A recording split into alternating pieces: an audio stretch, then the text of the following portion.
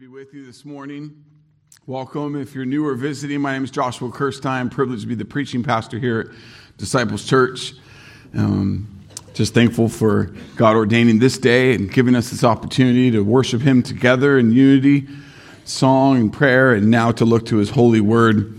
It's a pleasure to finally get to tell you, church, to grab your Bibles and turn to the letter of 1 John. We've been waiting to return to our sermon series in 1 John that we left off before Advent last November. Had some other business to do in the new year so far, and sickness that I had to overcome in the beginning of the year, and thankful for my brothers to stand in the pulpit. And so here we are, and just thankful. You'll find 1 John, if you're new to Scriptures, in the very back of your Bible, just after 2 Peter, just before Jude and Revelation. We're committed here at Disciples Church to really preaching through God's Word faithfully, for the life change He wants to do in you is in His Word.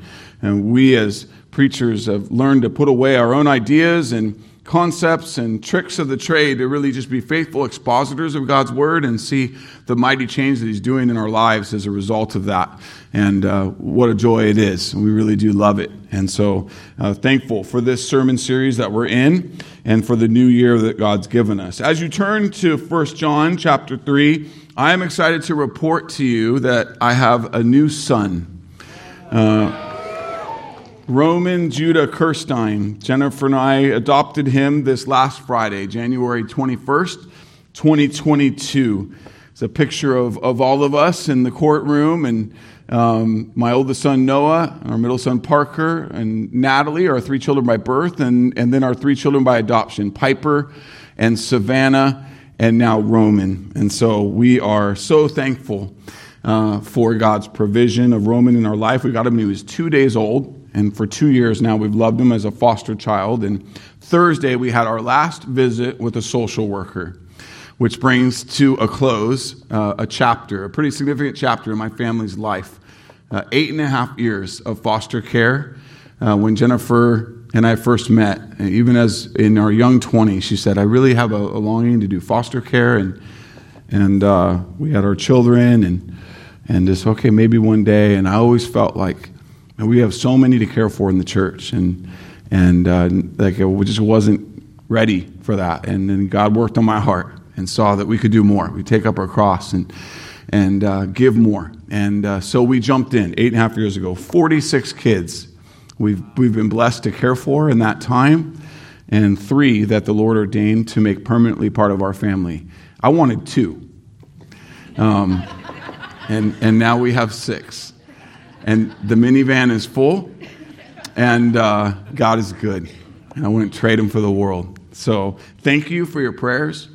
Thank you for your support, for your tears, and all of this journey and what's come with it. It has been a journey. And we are very thankful that God's put it on many of your hearts. Many of the families in our church have taken up the call to love on orphans, care for them. And God's doing that. And so we have many adopted kids in our congregation, many more that are being cared for. And so just thankful for God's work in and through disciples in our community. I pray that it would continue. We would continue to support each other well. So thank you for loving the Kirsteins. The Kirstein 8. And here we go. 1 John chapter 3. I want to remind you of verse 10. It's where we left off.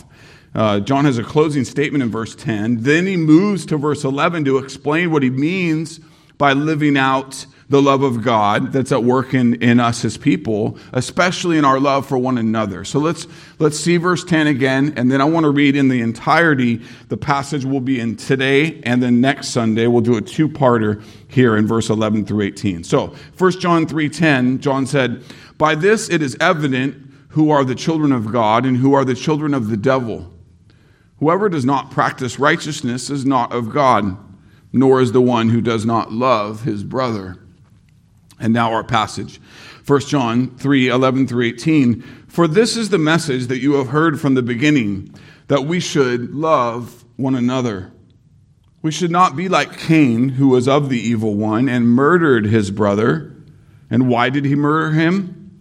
Because his own deeds were evil and his brother's righteous. Do not be surprised, brothers, that the world hates you. We know that we have passed out of death into life because we love the brothers.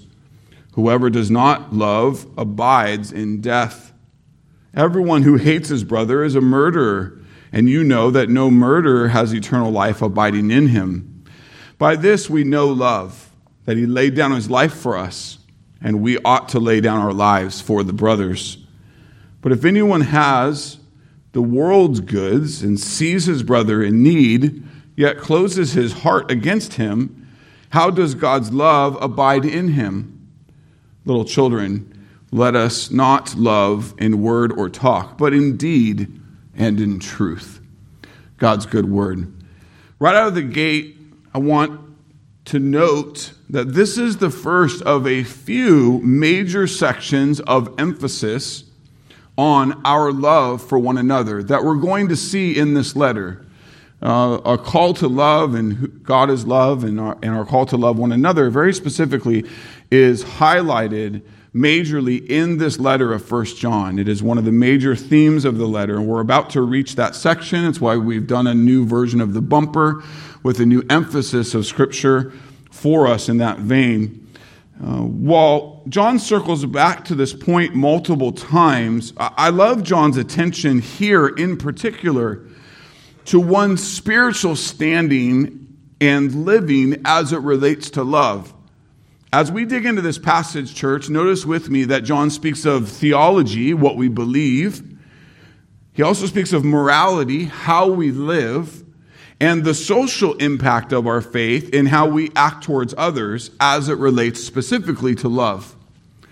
John is clear to show us that the absence of God's love at work in and through us means an absence of faith in God, and therefore separation from God and eternal punishment from God, because those who are in their sin remain in their sin and worthy of that punishment. With lots to cover and glean from in today's passage, I want to jump right in as we look at this first part of verse 11. 1 John 3:11. For this is the message that you've heard from the beginning, that we should love one another. John has already spoken in this way earlier in the letter. Let me remind you, 1 John chapter 2, verse 24, he said this, "Let what you heard from the beginning abide in you." If what you heard from the beginning abides in you, then you too will abide in the Son and in the Father. Twice in this verse, John stresses that we should remain the believer should remain in the truth that came to them, to us, through our ears at the beginning of our Christian walk. When John says what you heard from the beginning, that is a reference to the preaching of the gospel by the apostles, for those who were reading this letter. Paul spoke well and similarly this way in his letter to the Colossians, Colossians 1, 5 through 6. Because of the hope laid up for you in heaven, of this you have heard before, in the word of truth, the gospel, which has come to you, as indeed in the whole world it is bearing fruit and increasing, as does among you, since the day you heard it and understood the grace of God in truth. So what John is talking about here is the gospel, the good news of the life, the death, and the resurrection of Jesus Christ.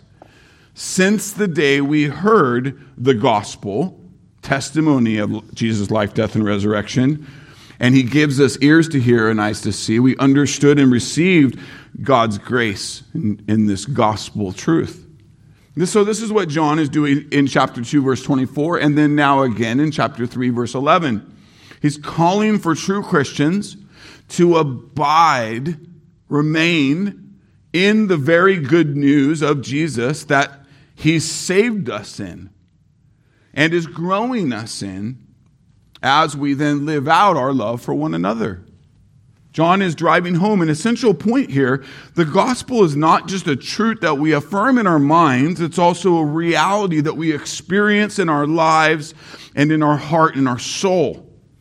Paul speaks this way in Galatians chapter 2:14 when he says that we are to walk in line with the gospel. When we do this, we avoid the pitfalls of legalism or license. The gospel is the complete and utter surrender of our unrighteous life in exchange for Jesus' righteous life. The gospel is what makes us right with God. That's justification. And it is also what empowers us to delight in and serve God with our life. That's sanctification. The gospel so changes everything about us that it restructures our motivations, our self-understanding, our identity, our view of the world. The gospel changes our heart. It allows everything else about us to be authentically and truly transformed by thinking and hoping and living out the gospel, the ramifications of the gospel in every dimension of our life: spiritual, psychological, financial, physical, corporate, social. The gospel is to be applied to every area of our thinking, our feeling, our relating, our working, our behaving. We cannot and need not ever add to or move beyond the gospel. There can only be a different gospel, which is no gospel at all. It's not good news. Apart from the gospel of Jesus Christ, there is no forgiveness of sins, no hope, and no transformation into his likeness. Disciples Church, we must hold fast to the true gospel and let it abide in us every step of the way. The message of the gospel truth is that the love of God has been poured onto us in the most amazing way. And so then we turn to love one another as the proper response to God's love shown in Christ's life, death, and resurrection for us. John 3:11, "For this is the message that you've heard from the beginning, that you should love one another." So see with me here that this is not just a command to do. It is built on that gospel truth we've heard from the beginning. That transformed us, and we had eyes to hear and eyes to see and ears to hear, and it changed us. It transformed us. And so out of that gospel transformation, we love one another. Don't do this without the gospel undergirding it. Oh, it just becomes moral conformity. It just becomes religion. The gospel transformation and empowerment unto authentic and consistent love for one another is what lays under the command that John is putting forth and reminding his hearers here in the second part of verse 11. Hear the whole verse with me again. This is the message that you have heard from the beginning, that we should love one another. So John is saying this, again, most famously and most prominently we'll see in 1 John 4:7. It's the theme of our new bumper. It's a very known scripture that I look forward to expositing later in our series. And there's much of this command to love one another that I want to really save for that time, our time in chapter 4. But I wanted you to foundationally see with me today that what John is clearly referencing here is in reference to Jesus' command to the believers.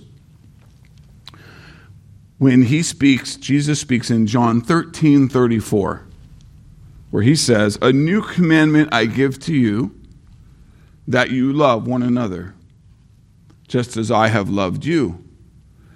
You also are to love one another." Let's consider these words of Christ for a moment, as they're essential and foundational to what John is reminding the believers here in chapter 3:11. First, the first question that comes to mind, when we hear this command of Christ, "A new commandment I give to you." What is new about the commandment to love one another? Right? I mean, that can't help but come to mind. The great commandment, the foundation of all the commandments, is to love God and love one another, love each other. So what's new about this, as Jesus says? And the answer lies in a couple layers. First, the aim of the commandment, as Jesus gives it, as John's reminding us in our passage today, is not for all people. It's more specific than that. The moral law and the 10 commandments and the great commandment is over all mankind. Still to this day, all mankind is responsible for is to obey the moral law of God. Okay? This commandment is for God's chosen people, for the redeemed. In its context in John 13, Jesus gives this commandment to those whom he gives saving faith, who are his elect, his saved. He gives it to the 11 disciples who trusted Jesus with their lives, died for Jesus, all but John. It was not given to Judas, who denied Jesus. The context of Jesus' words here in John 13 reveal that Judas had just left the room. And once he did, Jesus gives this new commandment to love one another. Why exclude Judas? Because it was for those who would have true faith in Jesus and therefore the love of God in them and the ability to love one another, those in the family of God. Let me say it again in a different way. This command is for those who give their lives to Jesus and are saved by him. It's a commandment given to the church, the redeemed. We are to love one another just as we have experienced the love of God through Jesus Christ. It is Christian love that Jesus wants to be a special beacon of our testimony and kingdom identity while his people press on in this temporary time and place on mission for his purposes. Look at the next verse that Jesus adds in John 13:35. By this all people will know that you are my disciples if you have love for one another. So again, how is this special to just the church? First, because the love of God is made manifest in a special way in Jesus Christ for his chosen people, his redeemed.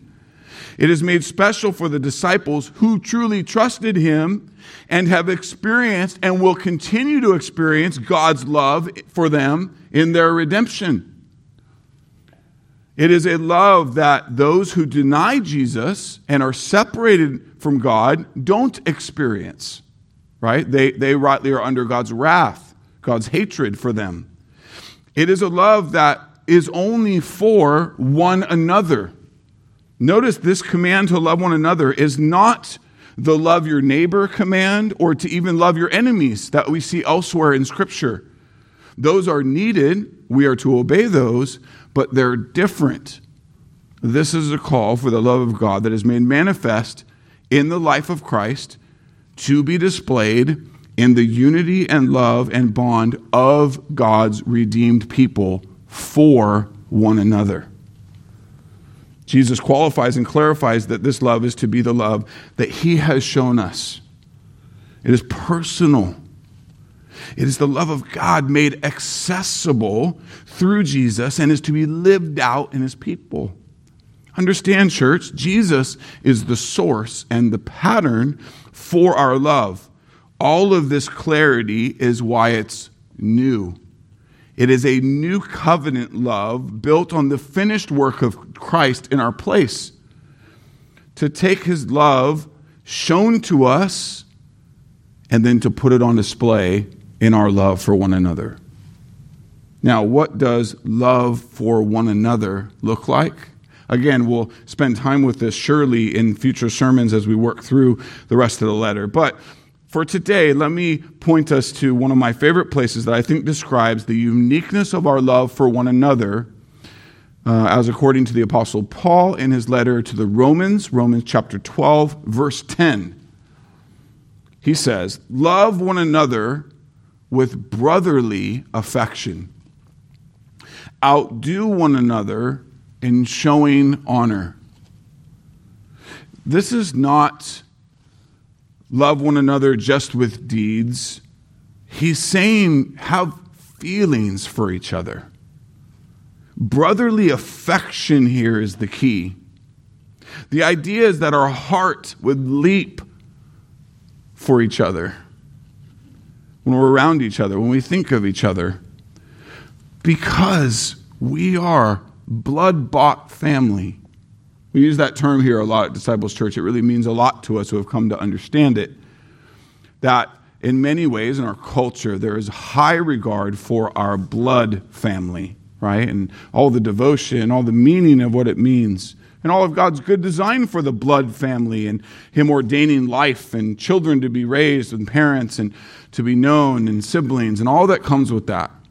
I would argue that what God intends for the blood-bought family is greater than the blood family. Why? The blood family is to serve a role and a purpose in your life for a temporary time. The blood-bought family is a forever family. You being adopted into the blood-bought family is family that you will know and love forever. Think about that. It's game-changing. And so what God is doing in the redeemed is giving us an affection for each other that many of you will testify. I could even pick you out in the room, I know, who have said this, that what you're coming to know and experience among this fellowship in the blood-bought family is wildly bigger, greater, and more important than what you've ever known in your blood family. And I believe it's intended to be that way. I believe there's something that God's doing in us to be united together and have this deep love, this brotherly affection that is unlike anything else for each other. It's a family affection, a tender affection. The verse is calling for Christians to have this tender affection towards one another with family love. This is a command for how we are to relate to each other in the body of Christ. We are to feel an affection, a tender affection for each other. Now, before we think about the implications of this, let's look at a few other texts that point the same direction of what is this love for one another. 1 Peter chapter 1:22, since you have in obedience to the truth, purified your souls for a sincere love of the brethren. Fervently love one another from the heart. Here again is something much more than just treating each other well. There's something from the heart, something earnest, something that has fervor. This family affection for the brethren. Philippians 1:8, Paul says to the church, for God is my witness, how I long for you with all the affection of Christ Jesus. The word affection there in the Greek, as we look to the original text, is intestines, inner organs. The idea is my guts long for you. I love you. Not just with an act of willpower, something forced. There's a deep affection that God is growing in me for you. And when we're not together, I miss you. I'm homesick for you. That's the love we are to have for one another. When this is not happening, there's a fundamental problem among the brethren, among the church. And there's something missing. And I just want to rejoice. I want to rejoice with you, church. God is doing this work in our family. The testimonies that I hear from you, the way that we elders are seeing this happen among you, so many of you just saying, I never knew church could be like this. God's doing something special, something deep, something game-changing and working in and through us. And I'm thankful for that. I'm excited about the ways that God will continue to grow and mature it among us, for the light that is as a city on a hill, for those who are desperate for gospel renewal, those of our brethren who have been really in places where they're just really parched and just missing the fullness of what God intends the church to be and to have. And so not by any way of comparison or scorekeeping, but just in all the longings of our hearts to be all that God has called us to be in His Word. Amen? And we'd be really living that out faithfully, sacrificially with each other. The revealed will of God, according to His Word, for His blood-bought children, is not just to do good things or say nice things to each other in passing. It's not just enough to pray for each other or speak decently of others. All those are critical and demand the work of the Holy Spirit in and through us to do them well. But God's will for us is revealed throughout Scripture as more. Christ at work in us, church, will produce things like these quotes in Scripture. Love each other with brotherly affection. We will open our hearts wide to each other. We will feel for each other a kind of tender affection and longing that would naturally be expressed with a holy kiss of love. Now, the reality is, some of you, if you're honest, may be thinking, what if I don't feel that tender brotherly affection for some of my brothers or sisters in Christ? You hear the command of Jesus upon you. Love one another and open your heart wide and feel a longing for them and joy. But if you're honest, you think of a few people that you don't feel that way about them. You know they're saved. You know they're part of our family. Maybe they've hurt you. Maybe they've let you down. Maybe they've missed an expectation you've had for them. Maybe just the way they do their lives or prioritize their lives, it just kind of rubs on you. It just kind of grinds a little bit. It's not the way you would do it or think that it should be done.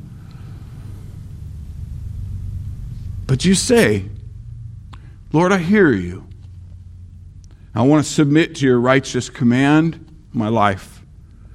But I don't feel this truly, that depth of affection for this brother or sister. Or maybe you're thinking, my battle is I've never known a family who loved each other this way, this deeply.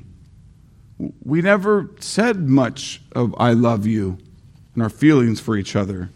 But Lord, I want to yield to you. I want to have a right response to your call on my life to do this and embrace the goodness and the authority of this. I want to obey, but Lord, I don't know how. I'm stuck with this person or these couple people. And I just say, if this is you, know that the rest of this letter, the work we're going to do, I think really God is setting the table to bless you, to help you. That we would do real business here. Some would maybe complain that this is going to feel a little repetitive in the work that we're going to do in loving one another. And yet it's so major for our testimony. It is a major part of what God intends to do in and through us that we need it. We need it. And there's a depth and there's a sanctification here. So I just encourage you, don't get tired of it. Keep leaning in. There's some layers here that I think the Lord will do in us. And so I want to continue to address it as we go forth. But today I just want to give you a couple of things the Bible presses us towards that I think will be helpful for you if this is you, if you're struggling in this way. Number one, pray for the Spirit's power. Pray earnestly that God, the Holy Spirit, would move in His power on your heart and work a miracle, something supernatural in you, something you or I won't do, can't do on our own, that God would change your heart towards other adopted brothers and sisters, that He would genuinely create true Christ-powered affections for one another.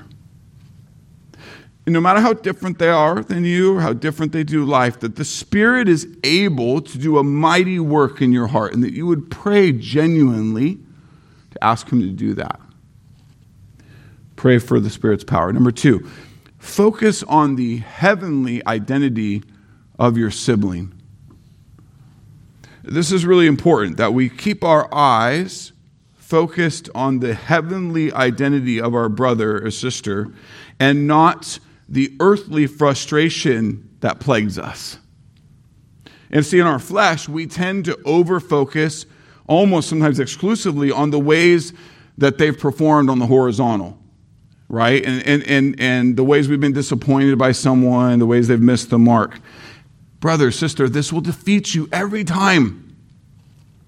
And I want to share with you a quote from Pastor John Piper that blessed me years ago that speaks to this, that is a great encouragement. There's a greater reality, he says, to think about and focus on, but you must make an effort.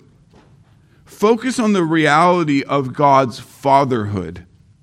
When you think about a Christian that is hard to feel affection for, say, God is her father. God is his father. And when you see him or her, think, God is their Father. And then saying, God is my Father. And we have the same Father. Jesus is her Savior and my Savior. The same blood that bought her bought me. The same Holy Spirit that indwells him indwells me. The same love flows from God towards her that flows towards me. She is my sister. He is my brother. We will live forever in the same family. We will live forever together in joy and ecstasy in the presence of our Father in the new earth. Church, we need to preach these truths to ourselves. Jesus says, you will know the truth, and the truth will set you free. There is a freedom that you can find only in him from many of our defective emotions, our fleshly emotions. So I encourage you, pastorally, as one of your shepherds, to not keep feeding the defective emotions with just earthly thoughts and horizontal observations, how you were wronged or how you were let down. God knows those details. God will take care of that. He'll settle those accounts. We need to set our minds on the great realities that make you and I and all of us blood-bought family and put them to work. Amen? Number 3, remember Christian love is a growing thing. Sometimes you can be upset with yourself that you're not there. You're not where you want to be. And I just want to encourage you, Christian love is not an all or nothing thing. It's a growing thing. 2 Thessalonians 1:3, the Apostle Paul commends Christians this way. We ought always to give thanks to God for you, brothers, as is right, because your faith is growing abundantly. And listen here, the love of every one of you for one another is increasing. Love is a growing thing. So you may have some of it and be a real Christian and not enough of it. But God is doing a work in you as you abide in him and mature and are sanctified. You may feel some affection towards a fellow believer, but also wrestle with some negative emotions. That doesn't mean that you're not a Christian.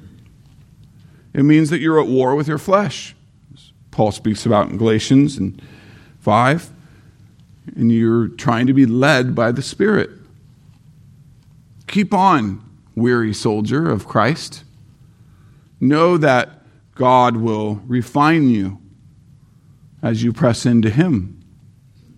Put to work his power to forgive and to not hold grudges, to seek each other out for reconciliation that honors God and makes your testimony bright in these limited days we have under the sun to serve him and live for him. Paul prays this very way in 1 Thessalonians chapter 3:12. May the Lord make you increase and abound in love for one another and for all, as we do for you. Church, the evidence of our redemption, of our transformation in Christ, is our love. The love of God that will be at work in and through his people is a great assurance. And so now look with me at the next verse of our passage as we continue to move forth. 1 John 3:12 turns, he says, we should not be like Cain, who was of the evil one and murdered his brother. Why did he murder him? Because his own deeds were evil and his brother's righteous. John jumps right in the middle of his command to share what we should not be like and gives a very memorable example in the firstborn child of mankind. His name was Cain. Look with me at the troubling testimony of their story that we find in the really early parts of your scriptures there, Genesis 4. 1 through 8, just to remind you of this testimony briefly. Adam knew Eve, his wife, And she conceived and bore Cain, saying, I have gotten a man with the help of the Lord. And again she bore his brother Abel. Now Abel was a keeper of the sheep, and Cain a worker of the ground. In the course of time, Cain brought to the Lord an offering of the fruit of the ground. And Abel also brought of the firstborn of his flock and of their fat portions. And the Lord had great regard for Abel and his offering, but for Cain, his offering, he had no regard. So Cain was very angry, and his face fell.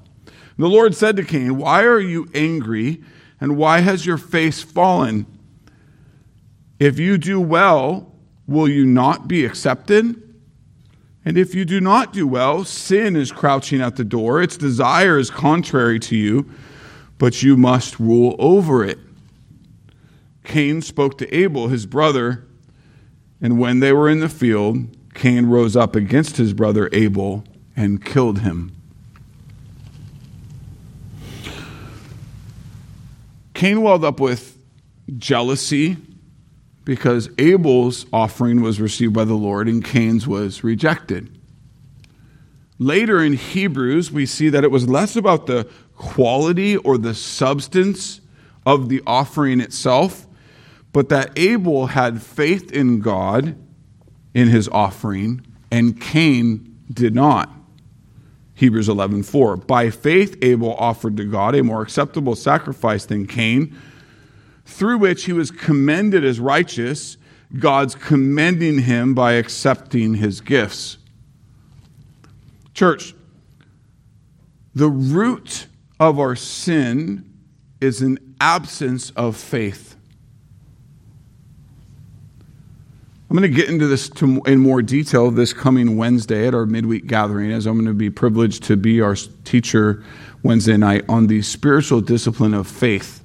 Very much looking forward to that lesson, the roundness of understanding faith better according to Scripture and putting it to work in our lives.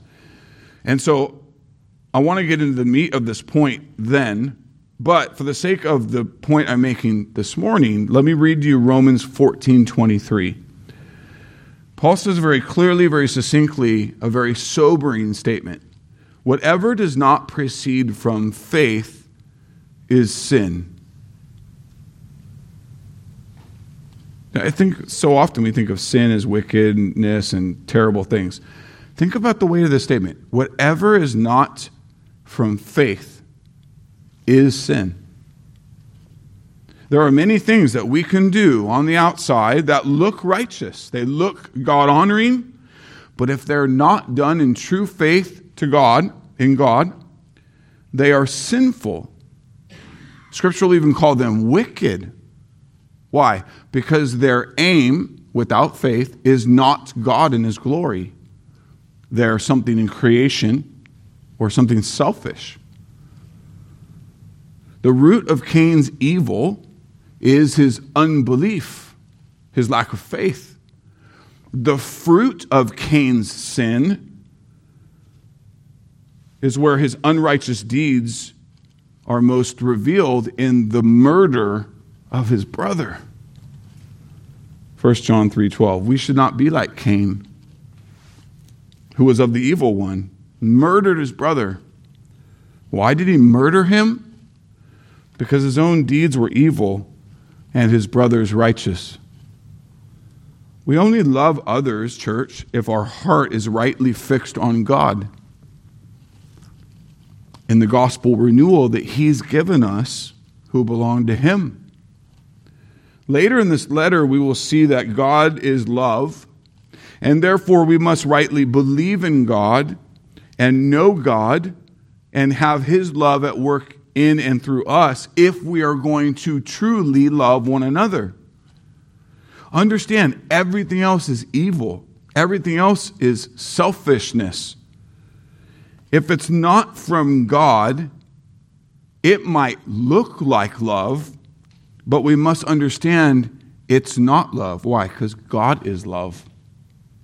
So therefore, what it is counterfeit. It's a replica. This is John's point. Why he goes back to the creation narrative to use Cain and Abel as this polarizing example of the difference between the one who trusts in God in faith and therefore loves rightly with the love of God, and the one who does not have faith in God, and so the fruit of his flesh is self-centered and wicked, resulting in harm to others and not love for them. In this case, the worst kind of harm, the violent taking and ending of his brother's life. I want to pause here for a moment and just simply recognize that there could possibly be people here today or listening to the podcast later who don't know God with true saving faith. You might have come to church a long time. You might do your best to be a good person, but you are still the Lord of your own life. To be saved is to die to yourself and live to Christ. It's to have his righteousness put upon you. It's to be forgiven of your sin, for God to give you eyes to see and ears to hear the beauty of the gospel, so your sin is gross and you want nothing to make excuses about it. You confess it to God and you see your desperate need for a Savior in its place. And so you trust your life to Jesus. You move from being a slave to sin to being a slave of Christ. And it is your greatest joy in all of your life to do that. To surrender your life to the lordship of Jesus, to know God and be reconciled to him. Without salvation, you are dead in sin, Scripture says. Not sick, not doing okay. You are dead in sin. You might be moving along this life well, making money, beautiful family, great car, but dead in sin is your worst problem. And in this, you don't know true love because you don't know God. You are his enemy in your sin. The love of God is not at work in those who are his enemy. Your core issue is a need for salvation. That you would die to self and trust your life to Jesus and be saved. It is our deepest prayer that you would confess and trust Jesus and be saved. There is nothing greater that will ever happen in your life. We'd love to celebrate that movement of God in your life with you, if and when that is your reality. It's our deep prayer that this would be his work in you today, and if not today, then soon. There is nothing greater than to know Jesus as Lord and Savior, to then get to love others with his amazing love. All right, look with me now at verse 13. John says, "Do not be surprised, brothers, that the world hates you." Don't be surprised when the world hates you. And yet, all too often, we're surprised, aren't we? Why? Because we're guilty of thinking too horizontally. We're guilty of thinking with our flesh and not with our faith. When we think with our flesh, then we're working hard, we're doing good things, we try not to be selfish, try not to harm people, and so we think that the economy of that means I should receive good things from them, right? And at minimum, not be hated by them. Christian, we have to be so mindful of this truth because it is inevitable that if you belong to Jesus, the world will hate you.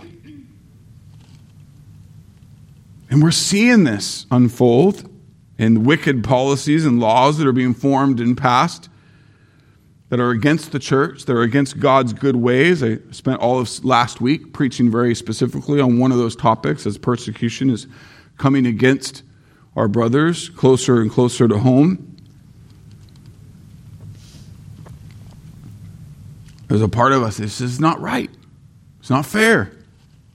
They're attacking the righteous ones. And while there's truth about it not being right or good, we have to hear John's point. Don't be surprised that the unrighteous, the wicked, those dead in sin and serving Satan, hate us who belong to Jesus and are growing in righteousness in his righteousness. Jesus taught his disciples that they will be hated. Luke chapter 21:17, you will be hated by all for my name's sake. Not by some, by all. If Jesus said this to our brethren, then why are we surprised when we are even hated by some? Jesus taught his followers that because he chose them out of the world, saved them, that the world will hate them. Gospel of John, chapter 15:19, Jesus says, if you were of the world would love you as its own. But because you are not of the world, because I chose you out of the world, therefore the world hates you. To belong to Christ is to be hated by his enemies. Jesus wanted to help fortify his followers in the fact that he knows of the hate of the world. He says in John 15:18, if the world hates you, know that it hated me before it hated you. Hate is a strong word, but it's intended to be a strong word here. It's intended to undergird us with a clear understanding of the reality of our standing in this exile land that we find ourselves in all of a sudden as sojourners. It's not our home. We belong to Jesus and his kingdom. We're on a mission here. We're in a war. This is a very real thing for the church now and moving forward growingly. Jesus says he was hated by the world. Think about that. The only man to have never sinned, hated by the world so much they murdered him, called him guilty when he wasn't. John 1:10-11, he was in the world and the world was made through him, and yet the world did not know him. He came to his own, speaking of the Jews, and his own people did not receive him. Not only did they not receive him, they rejected, they yelled, crucify him, and had him killed. Why? Because they didn't know him, because they were his enemy. It didn't take long for that persecution, that hatred of the world, to transfer to his devoted followers. Consider with me a moment. I've shared with this, I think, with you recently, but I just want to remind you again the reality of persecution on the church.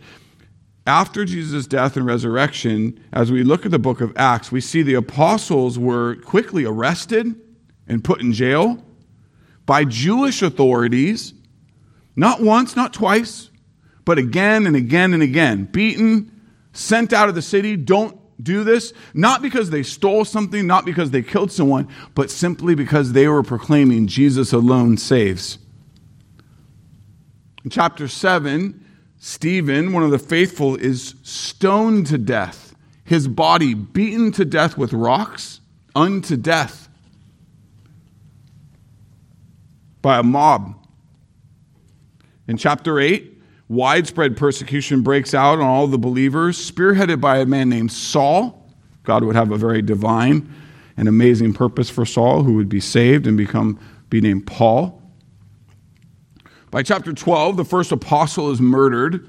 James, the brother of John, is killed by Herod. Persecution continues, martyrdom continues, until all of the original disciples are martyred for their faith, all but John, the author of our letter, was not killed for his faith, but he was exiled to Patmos. As the gospel begins to spread to the Mediterranean world, where the Gentiles are in control, not the Jews, that meant now they're being persecuted by the Gentiles too, all the non-Jews. Christians are persecuted majorly by the Romans, who really led the way in Christian persecution for hundreds of years. An example of persecution in this era was under the Emperor Nero. Christians were arrested under his rule, tortured, crucified, thrown to wild animals. They were burned as torches in his gardens while he threw parties.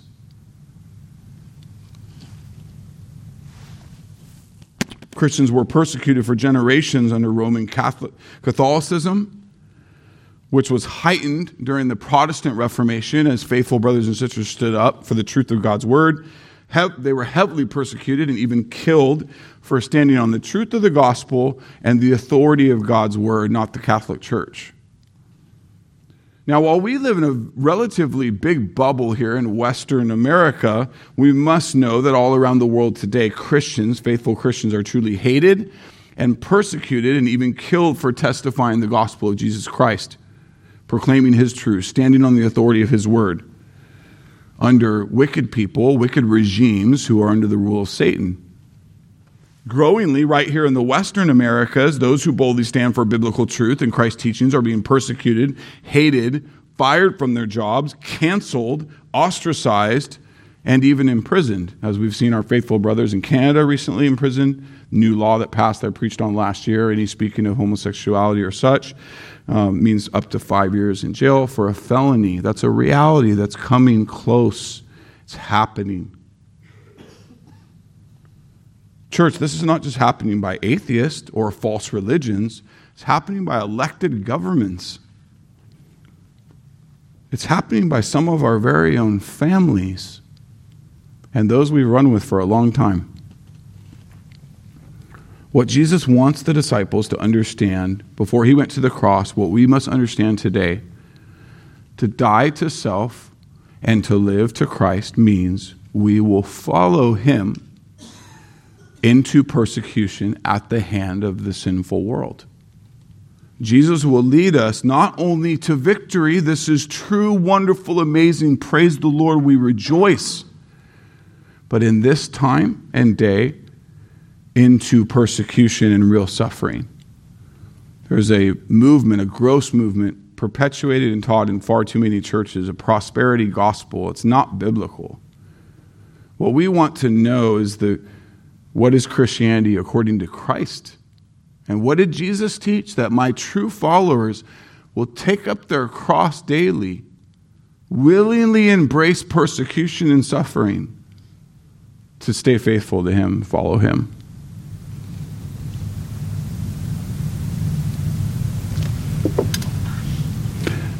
Jesus said in John 10:4, when he has brought us out, all his own, he goes before them. The sheep follow him, for they know his voice. We know him. We're his. Think about that with me for a moment. That's so good news. I'm not his enemy. I'm not foreign to the Lord. I know him. I'm loved by him. I'm secure in him. But the fact that he goes before us also means the sobering reality of following him means following him into real persecution and suffering. John and Jesus are blessing the church to say, understand this will happen. Don't be surprised when it does. This is coming. And when it does, don't think that something's going wrong all of a sudden. Peter affirms this point in a major passage we know well, 1 Peter 4:12 and 13. He says, beloved, don't be surprised at the fiery trial when it comes upon you to test you, as though something strange were happening to you. But rejoice insofar as you share Christ's sufferings, that you may also rejoice and be glad when his glory is revealed. I want you to know the depth of the beauty of what it means to share in Christ's sufferings. Paul speaks this way often. I was blessed by a conversation I was having with my brother Rob, one of our faithful elders, this last year. And he was just sharing with me some of his testimony and gospel transformation, remembering in his own walk, after many years of being in church, there was a depth of gospel understanding that just overwhelmed him and beginning to really grab hold of what it meant in the beauty of getting to share in Christ's sufferings. And it was wonderful and a blessing for me.